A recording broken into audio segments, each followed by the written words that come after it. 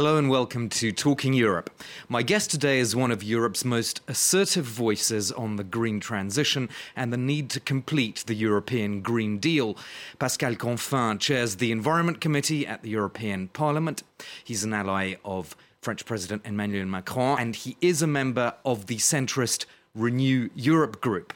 He was a minister in the French government in 2012 to 2014, and he was also director of the French branch of the World Wildlife Fund from 2016 to 2019.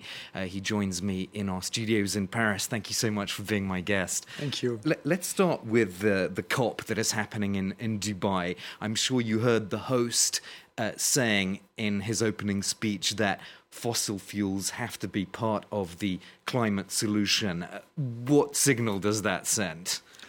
Well, what is interesting is that this fossil fuel debate cannot be avoided even when the COP takes place in Dubai. So the good news is that this debate will take place in Dubai as well, and not only in Paris or in a non-oil producer country.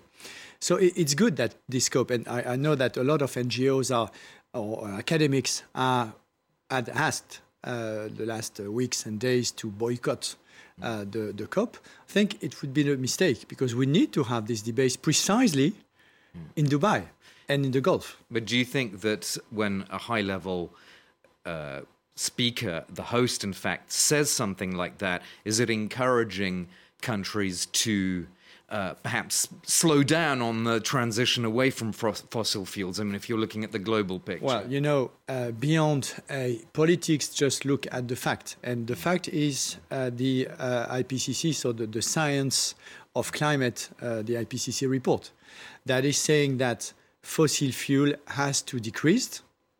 But of course, nobody is saying that we should stop it overnight.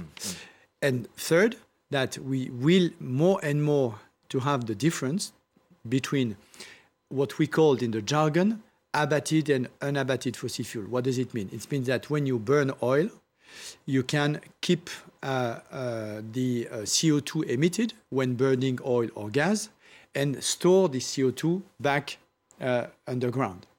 This is a technology that can be used to decrease the emissions of fossil fuels. But of course, it is a small part of the solution. The largest part of the solution is just to move from fossil fuel to something else. So unabated and abated fossil fuels, that is an important distinction. It's good that you set that out. So how are we doing in the European Union? I mean, we've seen a big drop in the use of fossil fuels in the first half of this year in 2023 in the EU, but we also have some indications that we might not be on target for 2030 in our emissions in the EU. How do you read all of that? Well, because precisely we are now right in the middle of the transition.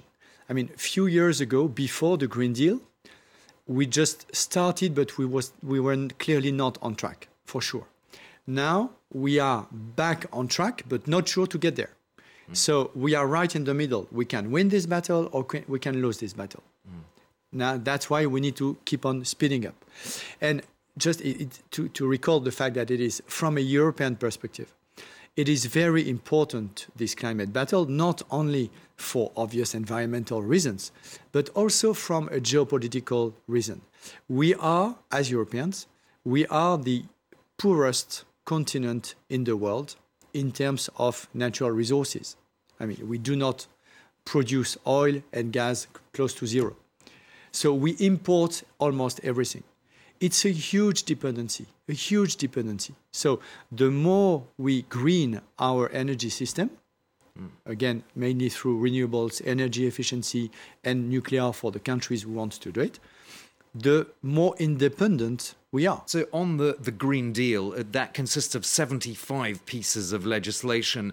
Where do we stand on that now? What are the outstanding things that you think really must be completed by the European elections? What would be your priorities? Well, first, recalling the fact that we have already passed, secured, finally adopted more than half of the Green Deal. And we are negotiating the second half, and we will probably close more than 80% of the total legislations we need to get and to reach the objectives you referred to for 2030, decreasing our CO2 emissions by 55%.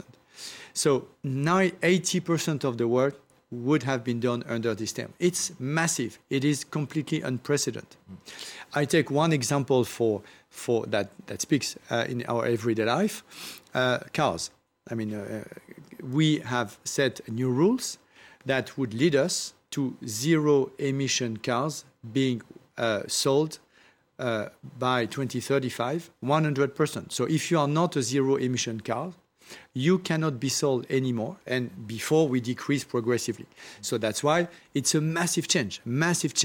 A couple of aspects of the Green Deal which has been criticized for essentially watering down the original idea. One is the nature restoration law, and I want to quickly read to you something that the WWF actually wrote, which is the organization you used to lead here in France. It said that it's disappointing that so many exemptions have been included. There's excessive flexibility in obligations for member states, they're saying, and that this sets a frightening precedent for EU lawmaking because of the lack of legal safeguards. So it's a very good example, this nature restoration law, because it is the first ever European law and likely the first ever global law, not only to protect nature, meaning creating natural parks, for instance, but to restore nature when nature has been damaged and vanished.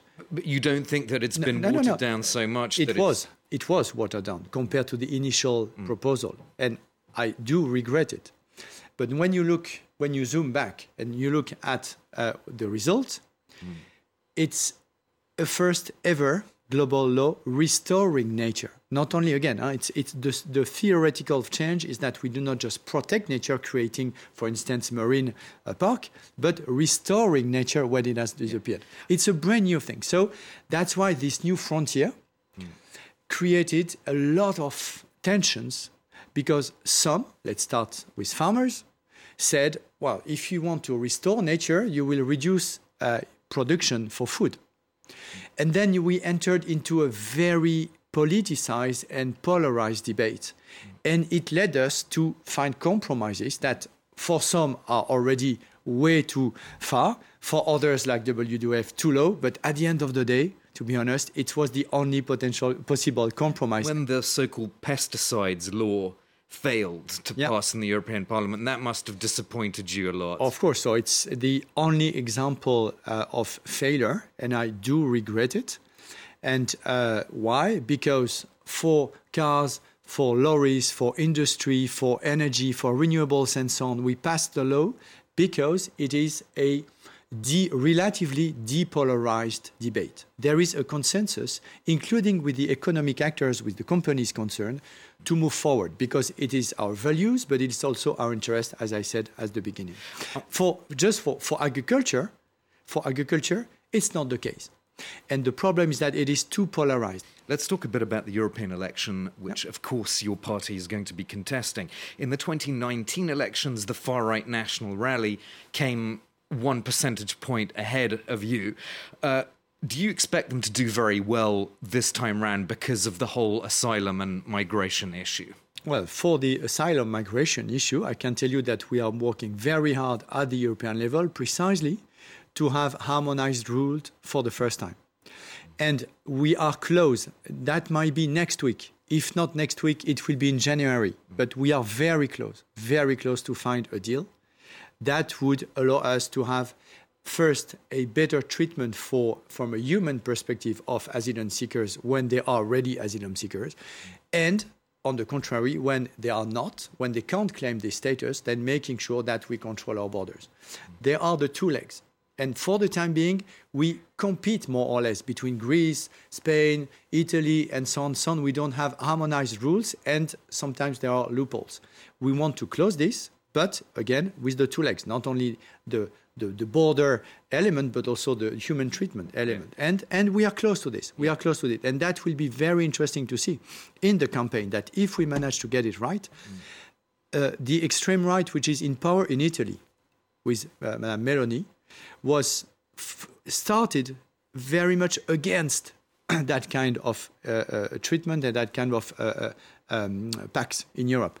Now, in the European Parliament, all the parliamentarians coming from the Lega, from the three parties in the Italian government, voted in favor of this pact, which is, of course, the opposite of the extreme right in France. So that's why as soon as you start being a bit in responsibility, the European solution is the only possible way forward. Giorgia Meloni and we will advocate this very much in the campaign. I'm sure you will, yeah. I mean, and obviously Giorgia Meloni would dispute that label of extreme right. But in any case, just one final point, the Dutch election result, how worrying is this to you? So, of course, it is worrying. I'm not going to challenge it. Two lessons. The first one is that, let's say, I will call it extreme right. Very nationalistic parties can win, but also they can lose. Look at the Polish example. Look at the Spanish example. Last lesson I draw, VVD, so the party in power in Netherlands, generated these elections precisely on migration to be more radical. And at the end of the day, it's even more radical that one. So as soon as you start playing on it, it is, I mean, at the end of the day, you lose. So that's why we, in the majority in France, we really want to keep this balanced approach. We'll have to end it there. Thank you so much for being my guest, Pascal Canfin, head of the Environment Committee in the European Parliament. I'll be back after a break with a debate about pesticides and herbicides, and we'll be focusing on glyphosate. So more on that coming up. Do stay with us.